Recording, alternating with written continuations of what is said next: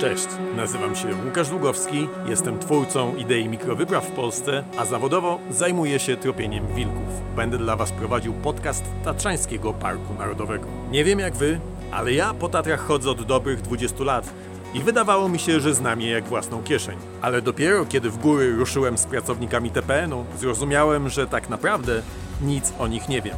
Tatry to nadal tajemnica. Razem z pracownikami TPN-u stwierdziliśmy, że odkryjemy przed Wami te tajemnice. Mamy dla Was 30 odcinków podcastów, które usłyszycie w ramach akcji Śmieci? Kto to widział?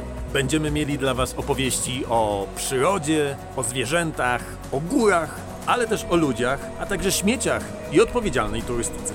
To co, zaczynamy?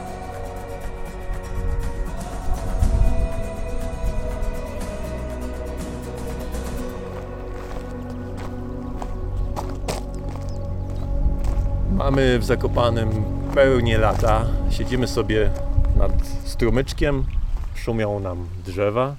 Obok mnie siedzi Jola Sitasz-Wójcicka, która działa w lokalnym, w podhalańskim alarmie smogowym. I szybko musiałem włączyć mikrofon, bo Jola powiedziała, że u niej się to wszystko zaczęło od złości.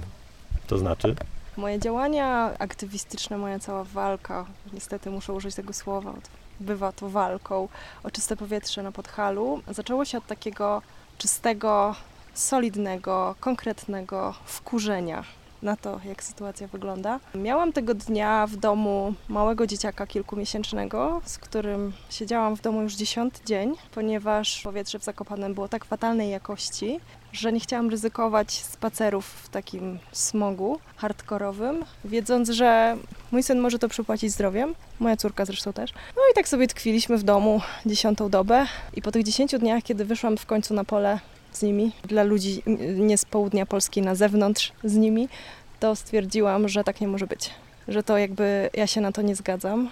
Moje wkurzenie wtedy było naprawdę już bardzo duże i stwierdziłam, że albo się będę dalej wkurzać i nic się nie zmieni, albo to moje wkurzenie przekuje na jakieś działania. I zaczęłam działać z chłopakami, którzy niedługo wcześniej założyli podhalański alarm smogowy, no i od tamtego czasu trwam w tym działaniu. Jak się realizują Twoje działania? Działania się realizują 6. rok i pomimo tego, że sytuacja się zmienia i to na lepsze i widać już naprawdę poprawę, jeżeli chodzi o powietrze zimą w Zakopanem, to ja mam ciągle niedosyt. Chciałabym, żeby to się działo szybciej, żeby to się działo bardziej, żeby się tego działo więcej. Natomiast tendencja jest dobra, tylko tempo troszeczkę myślę, że musi być podkręcone. No i na tym się koncentrujemy, żeby jednak informować, edukować mieszkańców, ale też lokalne samorządy. Myślę, że mało jest osób, które już o tym temacie nie słyszały, albo takich, które się z nami nie zgadzają, a było ich bardzo wiele na początku, ale bardzo często problem się rozbija, jak się pewnie domyślasz,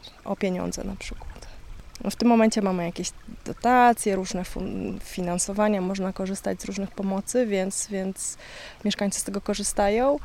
No ale skala problemu jest tak duża, że to zajmie jeszcze kilka lat, zanim to powietrze się tutaj wyczyści. Ja wczoraj sobie oglądałem mapę Zakopanego z 1922 roku i ona była podpisana bodajże Zakopane miejscowość sanatoryjna, uzdrowiskowa. Tak by się dzisiaj zakwalifikowała? No raczej nie.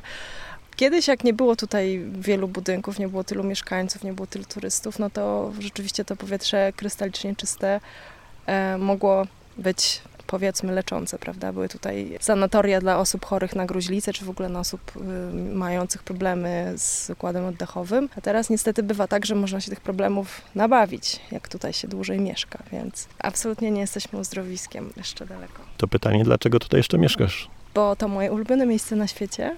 Też dlatego chciałabym tutaj trochę posprzątać, żeby mi się tutaj lepiej mieszkało. No i moim dzieciom, wiadomo, to jakby gdzieś tam jest nadrzędne zawsze, ale nie wyobrażam sobie, pomimo tego, że byłam w wielu pięknych miejscach na świecie, wyprowadzki stąd. To trochę tak jest, że myślę, że ci, którzy się urodzili w górach, to zawsze czują jakąś więź.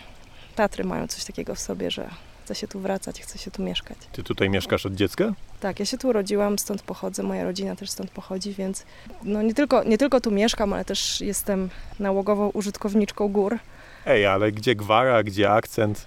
Halo. Gdzie gwara, gdzie akcent? No wiesz, pozory. Chcę, żeby wszyscy zrozumieli, co mówię. No to jak wygląda Zakopane poza sezonem letnim? Czym tutaj oddychacie? Jeżeli jest to wiosna albo jesień, no i lato tak samo, oddychamy całkiem dobrym powietrzem, który pachnie, jest wilgotne i świeże i fantastyczne. Natomiast jak przychodzi sezon grzewczy, w ruch idą kominy i różne inne urządzenia, które kopcą, no to sytuacja się zmienia diametralnie, ponieważ tak jak w większości, znaczy tak jak w całej Polsce, problem smogu dotyczy Zakopanego w sezonie grzewczym.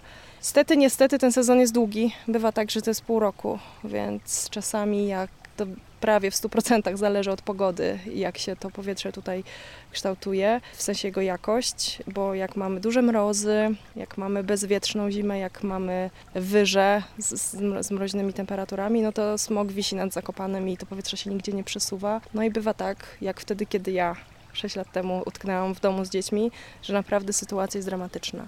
Na szczęście 2 ostatnie sezony takie nie były. Nie było takich dni z jakimiś ogromnymi przekroczeniami, ale popatrz, jakie były sezony, prawda? Bez 2/3 turystów. Jak nie więcej. Więc to też się przekłada na to, że nie trzeba było wszystkich chałup grzać na 100%, żeby było w nich ciepło i żeby turyści mieli ciepłą wodę, tylko można było grzać na pół gwizdka albo i mniej. Pierwszy raz, odkąd sprawdzałam w ogóle pomiary prowadzone na równi Krupowej, zmieściliśmy się w takich, powiedzmy, normach unijnych, kiedy nie przekroczyliśmy 35 dni jako miasto Zakopane z przekroczeniami pyłów zawieszonych PM10, czyli de facto mieliśmy powietrze relatywnie w porządku. No a w normalnym sezonie, jak jest 100% obłożenia, to ile macie takich dni? I to znowu zależy od pogody, bo bywały takie lata, kiedy na przykład rok 2017, kiedy tych dni, jeżeli dobrze pamiętam, było 120, wyobraź sobie, czyli praktycznie cała zima na takim hardkorze. I to nie były przekroczenia o kilka punktów w skali, tylko to były przekroczenia na przykład 100 czy 200%. Bywały też takie, 200 to było, to się zdarza rzadko, ale tak, żeby 2 razy przekroczyć ten poziom bezpieczny dla zdrowia. Ja nie lubię tego nazywać normą, prawda, bo norma to jest czyste powietrze, czyli jakby zero dziadostwa w powietrzu. No to takich dni bywa sporo, ale to tak jak mówię, jest zależne bardzo od pogody, bo wystarczy, że przyjdzie halny, wystarczy, że tu duje i w kilka godzin, to też ciekawie na wykresach się prezentuje, w kilka godzin mamy super czyste powietrze. Odwrotnie tak samo. Bywa tak, że przestaje wiać na przykład o 6 rano i patrzymy tylko, jak pikują później te wykresy do bardzo dużych wartości, no bo przestało się ruszać powietrze i kominy, które dymią, już po prostu ten dym zostaje, nigdzie się nie przesuwa.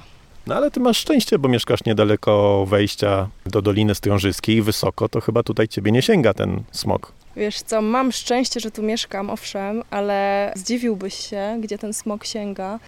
Jak wysoko nad poziom morza. Robiliśmy w tym roku z przyjaciółmi moimi z Parku Tatrzańskiego, czyli z Bartkiem Zubkiem i z Władkiem Będkowskim, takie ciekawe badania. Mieliśmy od Akademii Górniczo-Hutniczej pożyczony miernik, bardzo dokładny miernik pyłów zawieszonych i chodziliśmy z nim na skiturach po parku. I kiedyś, jak nad Zakopanem wisiał smog, dosyć taki konkretny, Bartek się uparł, że on chce zmierzyć, gdzie się ten smog kończy i skończył się dopiero na wysokości hotelu na Kalatówkach. Czyli popatrz, gdzie to jest. To już głęboki park, prawda? To jest Można jaka wysokość? powiedzieć. Tam jest 1300 metrów nad poziomem morza. Czyli nawet będąc w Parku Narodowym można wdychać smog. Tak, a czasami nam się wydaje, że wystarczy, że pójdziemy pod Regiel i już jest dobrze. No niestety smog dosyć wysoko jest nad miastem i to nie jest tak, że wejdziemy do lasu i już jesteśmy bezpieczni. Czasami niestety trzeba odejść kawałek dalej. Więc to też pokazuje skalę problemu, że naprawdę bywa nieciekawie. No, tak jak powiedziałam wcześniej, na szczęście tych dni jest coraz mniej, ale jak się zdarzają, no to jest... Czyli rozumiem, że masz dom obstawiony oczyszczaczami powietrza. Nie mam oczyszczacza powietrza niestety. Jeszcze, ale to się super sprawdza, jak ktoś na przykład ma dzieci lub sam ma jakieś problemy oddechowe, czy jakieś astmy, czy takie rzeczy. My na szczęście nie jesteśmy chorzy, nie potrzebujemy mieć tego oczyszczacza. Mam w domu pyłomierz i też sobie sprawdzam wewnątrz, jakie są stężenia. I co ciekawe, nie wiem, czy o tym wiesz, ale będąc wewnątrz, stężenia są o połowę mniejsze niż na zewnątrz. To nie jest tak, że w domu jesteśmy pozamykani i mamy fajnie czyste powietrze. Ja byłam bardzo, bardzo zdziwiona tymi pomiarami. Też robiliśmy jako Polski Alarm Smogowy w Krakowie takie pomiary, bo tam są dużo wyższe stężenia i gdzieś tam łatwiej to wyłapać. I około 50% stężeń z zewnątrz jest w środku. No ja przyznam w ogóle, że zapach smogu mi się dobrze kojarzy. Chyba żartuję. Naprawdę. Dlaczego? I już Ci powiem dlaczego, bo ja spędzałem ferie zimowe, letnie też, u babci pod Poznaniem. No i moja babcia, jak wszyscy inni palili węglem, no i czym się dało, czyli też tam jakieś odpadki wpadły, a to jakaś guma była, kalosz i tak dalej. I mi się zapach smogu po prostu kojarzy z feriami zimowymi. Niesłychane. A propos tego, co powiedziałeś przed momentem, że jeździłeś do babci na ferie i tam czasami coś trafiło do tego pieca, co tam nie powinno się znaleźć, ale wydaje mi się, że jeszcze wtedy skala problemu spalania odpadów nie była taka duża jak teraz, bo były inne śmieci, zauważ, prawda? No tak. Nie było tyle plastiku, nie było tyle jednorazowych opakowań. Raczej ludzie jak spalali, to na przykład jakiś papier, który też nie był kolorowy, tak jak teraz wszystko jest kolorowe, piękne, jeszcze błyszczące. I to trafia na przykład niestety do kominków na rozpałkę, chociaż nie powinno. A dawniej jakieś opakowania, nie wiem, z tekturki czy z jakiegoś jasnego papieru, to nie było to samo co teraz. Ten smog to jest tylko komin, czy też te tysiące samochodów? Przecież tutaj zimą i latem przez cały rok właściwie przyjeżdżają ludzie z całej Polski, więc tych spalin jest mnóstwo. I jedno i drugie. Ja jestem człowiekiem liczb, więc cię zaraz zarzucę. Robiliśmy takie modelowanie też przy jakby użyciu różnych skomplikowanych urządzeń dla Zakopanego, jak to się procentowo rozkłada właśnie ile kominów, a ile samochodów, bo jest taki mit, że to wszystko wina tych turystów, co tu autami przyjeżdżają i nam tu kopcą, bo korki są. Owszem, tak to się dokłada do smogu, natomiast jest to około 10% problemu. Reszta, czyli 90 prawie, no oprócz tam powiedzmy 89% niska emisja, czyli kominy, domy jednorodzinne, pensjonaty, wszystko co tutaj jest, bo to większe budynki są już podłączone do geotermii, więc ich nie liczę, a 1% jakby migracje powietrza, nawiewy z innych miejscowości, no tutaj głównie z Kościeliska, no bo ciąg powietrza tak wygląda, natomiast 10% to są samochody i owszem, to jest dużo, prawda, ale to nie jest główny problem. Taki stosunek jest w całej Polsce? Nie. Na przykład w Warszawie te proporcje się zupełnie inaczej rozkładają. Tam, z tego co pamiętam, smog komunikacyjny to jest około 30%. W Krakowie myślę, że jest podobnie, natomiast Zakopane ma takie właśnie 90-10. Ale generalnie wszędzie źródłem głównym jest niska emisja, czyli kominy. Tak jest w całej Polsce. A samochody są dodatkiem. Wiesz, są miejsca na świecie, gdzie jest ciepło, gdzie klimat jest na tyle ciepły, że ludzie nie muszą ogrzewać swoich domów. Na przykład Los Angeles, prawda? Taki przykład, gdzie absolutnie pewnie żadnego dnia w roku nikt tam nie musi się ogrzewać, bo jest ciepło cały czas. A jednak smog wisi nad miastem i to bardzo zauważalne i to jest ten smog z transportu tylko i wyłącznie. No ludzie nie przestaną przyjeżdżać do Zakopanego, chyba że będzie kolejny lockdown, więc dalej będzie trzeba ogrzewać te budynki. Co my możemy zrobić i my jako turyści, którzy przyjeżdżają do Was i Wy jako ci, którzy nas goszczą? Wiesz co, jako turyści, jeżeli macie taką możliwość, to wybierajcie komunikację miejską. Ja wiem, że to może nie jest tak wygodne jak samochód, szczególnie, że ciągle nie mamy tutaj dobrego połączenia od Krakowa do Zakopanego, połączenia takiego pociągiem, prawda? Jedzie się strasznie długo, ale jak jedziecie, nie wiem, z nadmorza czy gdzieś tam z daleka, to i tak myślę, że ten pociąg jest wygodniejszy niż samochód. Szczególnie, że korki są coraz gorsze i myślę, że fakt, że dociągnięta będzie dwupasmówka do Nowego Targu, to jeszcze tylko sprawi, że więcej osób stwierdzi, a skoro jest droga, to jedziemy, więc korki będą jeszcze większe. A co mogą zrobić mieszkańcy? No mogą zrobić to, co wszyscy robią, czyli wymienić stare piece na jakieś ekologiczne źródła ogrzewania. I mówiąc ekologiczne źródła ogrzewania, nie mam na myśli pieców na węgiel, absolutnie, pomimo tego, że są... Ekogroszek, nie? Nie, ekogroszek to jest węgiel. Ktoś tutaj dostał olśnienia, żeby nazwać coś, co jest węglem, eko czymś, prawda? To się sprzedaje. Ludzie są nieświadomi tak naprawdę, co to jest do końca. Trwa w tym momencie batalia nad zmianą tej nazwy, bo ona jest myląca. Jak to się potoczy, nie wiem, to jest wszystko w trakcie. Natomiast ekogroszek to jest węgiel. Więc wymiana starego pieca, który kopci, na nowy piec, gdzie to jest duża inwestycja kilkutysięczna i znowu pakujemy się w węgiel, no to jakby pod kątem ekologii nie ma to większego sensu, prawda? Mówienie o ekologii jest abstrakcyjne, szczerze mówiąc. Dla wielu ludzi ekologia nie ma znaczenia.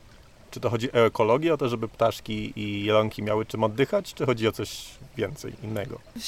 Świetny wątek, dzięki, że to poruszasz. Tak naprawdę to chodzi tutaj o nas, o nasze zdrowie Ja bardzo często, będąc na jakichś wykładach czy spotkaniach z udziałem dorosłych, zaczynam od pytania, ile papierosów dają swoim dzieciom dziennie do wypalenia. Wszyscy się łapią za głowę i mówią, że chyba mi się pomyliło coś. Ja mówię, no ale zaraz, no ile? No nikt nie daje, no gdzie tam dzieciom papierosy? Wiadomo, że nie. I mówię wtedy, że okej, ale mieszkając w Zakopanem, państwa dzieci przyjmują do płuc dawkę takich substancji rakotwórczych, które są w papierosach, taką, jakby wypaliły rocznie 2,5 tysiąca papierosów.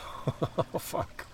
To jest rzecz, która przemawia do ludzi. Ja myślę, że wtedy zaczynają rozumieć, że nam nie chodzi o to, żeby komuś uprzykrzyć życie, że ma wymienić piec, bo coś tam. Szaleni ekolodzy. Tak, tylko chodzi o to, że ja też mam dzieci, chcę, żeby one były zdrowe, ty też masz dzieci, prawda? I to o to nam chodzi. W Nowym Targu, pięknym mieście niedaleko, gdzie powietrze jest niestety brudniejsze niż w Zakopanem, to jest 4,5 tysiąca papierosów rocznie. To jest więcej niż paczka dziennie, no wyobrażasz to sobie? Więcej niż paczka dziennie. Tak. Każdy widzi te zdjęcia takie drastyczne na papierosach teraz, wiesz, takie, które mają cię od tych papierosów odstraszyć, jakieś tam raki, nie raki, różne czarne płuca i tak dalej. I myślimy sobie, o nie, tylko nie to. A wystarczy oddychać powietrzem, żeby biernie zaciągać się takim benzoalfa-pirenem. To jest substancja, która występuje i w powietrzu brudnym, smogowym, i w papierosach. Dokładnie ta sama. Ona jest wpisana przez WHO, czyli Międzynarodową Organizację Zdrowia, na listę substancji kancerogennych, czyli powodujących raka. To nie są, wiesz, jakieś widzimisię. To jest nauka, to jest medycyna. I jakby to my walczymy o to, żeby tego nie było w powietrzu, żebyśmy się nie bali wychodzić z dziećmi na pole, bo nie chcemy, żeby one to przypłaciły, ani my sami gdzieś tam w przyszłości jakąś tragiczną sytuacją zdrowotną. No dobrze, to jestem Władysławem. Władysław ma dość spory pensjonat w Zakopanem. Przekonałaś mnie, trochę nie chcę tej kasy wydawać, trochę chcę, no ale fajnie jakby mi ktoś pomógł w tym, to co mogę zrobić?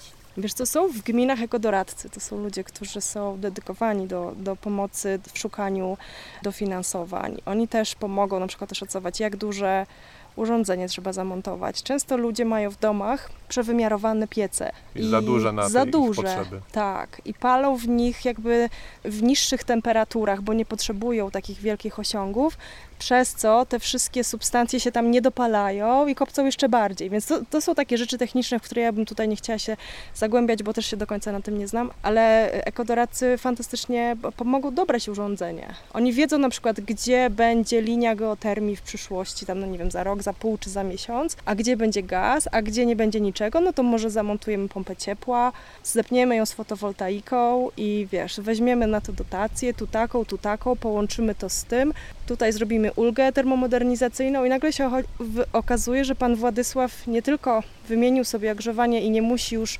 szuflować tego węgla, prawda, ileś tam godzin dziennie, jeżeli ma pensjonat. Ma fajne urządzenie nowoczesne, które będzie mu służyło wiele lat. No i turyści, którzy wychodzą u niego na balkon w pensjonacie, nie narzekają, że śmierdzi.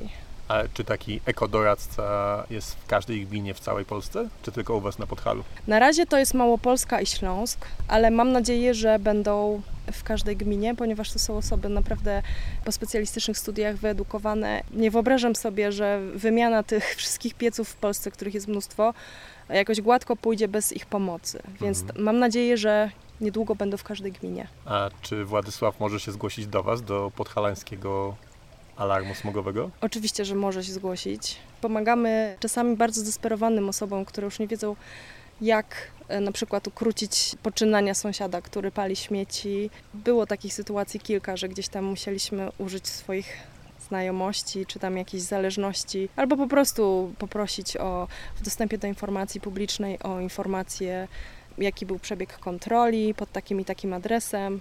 I gdzieś tam pomagaliśmy w ten sposób, że te sprawy albo nabierały toku, albo po prostu kończyły się pozytywnie.